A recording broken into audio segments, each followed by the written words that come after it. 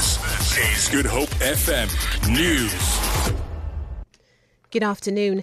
South Africa has joined Russia, China, India and Brazil in adopting a new action plan to deepen industrial and manufacturing cooperation amongst the five nations. Trade and Industry Minister Rob Davies says the 7-point action plan was adopted at a BRICS meeting in Hangzhou, China. Davies says the two sectors have become key factors in sustaining long-term economic development. He's due to meet with trade ministers from the BRICS countries in Shanghai, where cooperation on issues related to trade and investment will be discussed. Police Minister Fikile Mbalula has intervened in the ongoing interruption of journalists' events by Black First Land First militants. His spokesperson Vuyo Maga says Mbalula has appointed a team of officers to probe the latest interruption of a Johannesburg meeting of investigative journalists. BLF-clad members disrupted the event despite a High Court order preventing them from intimidating reporters. Maga says police will uphold the court interdict. The BLF is said to be in the employ of the Gupta family, whose ANN7 news channel is blatantly pro-government. ANC presidential hopefuls Matthews Phosa says he's ready to restore the dignity of the ANC if he's elected as party head at the December elective Congress. He addressed the Methodist Church of Southern Africa in Mdatsane in the Eastern Cape.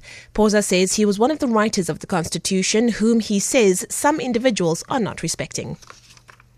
I want to reinstate that moral authority of the Constitution as started by President Mandela and Mbeki.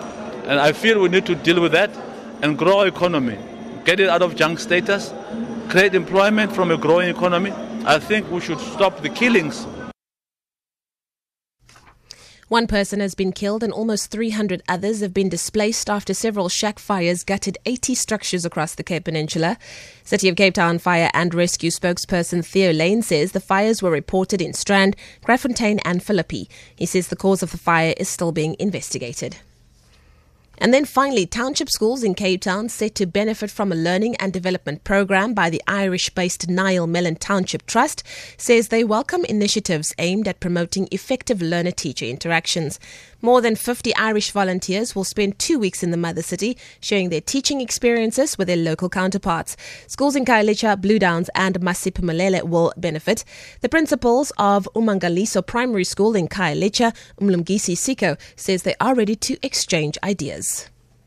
It means a lot to us as the school because we will benefit not only in the classes in terms of learners receiving teaching, but they will be skilled in activities like soccer, music. Also, educators will also be benefiting because we will be empowered, given workshops, empowered by these educators from Mellon Educate. For Good Hope FM News, I'm Leanne Williams.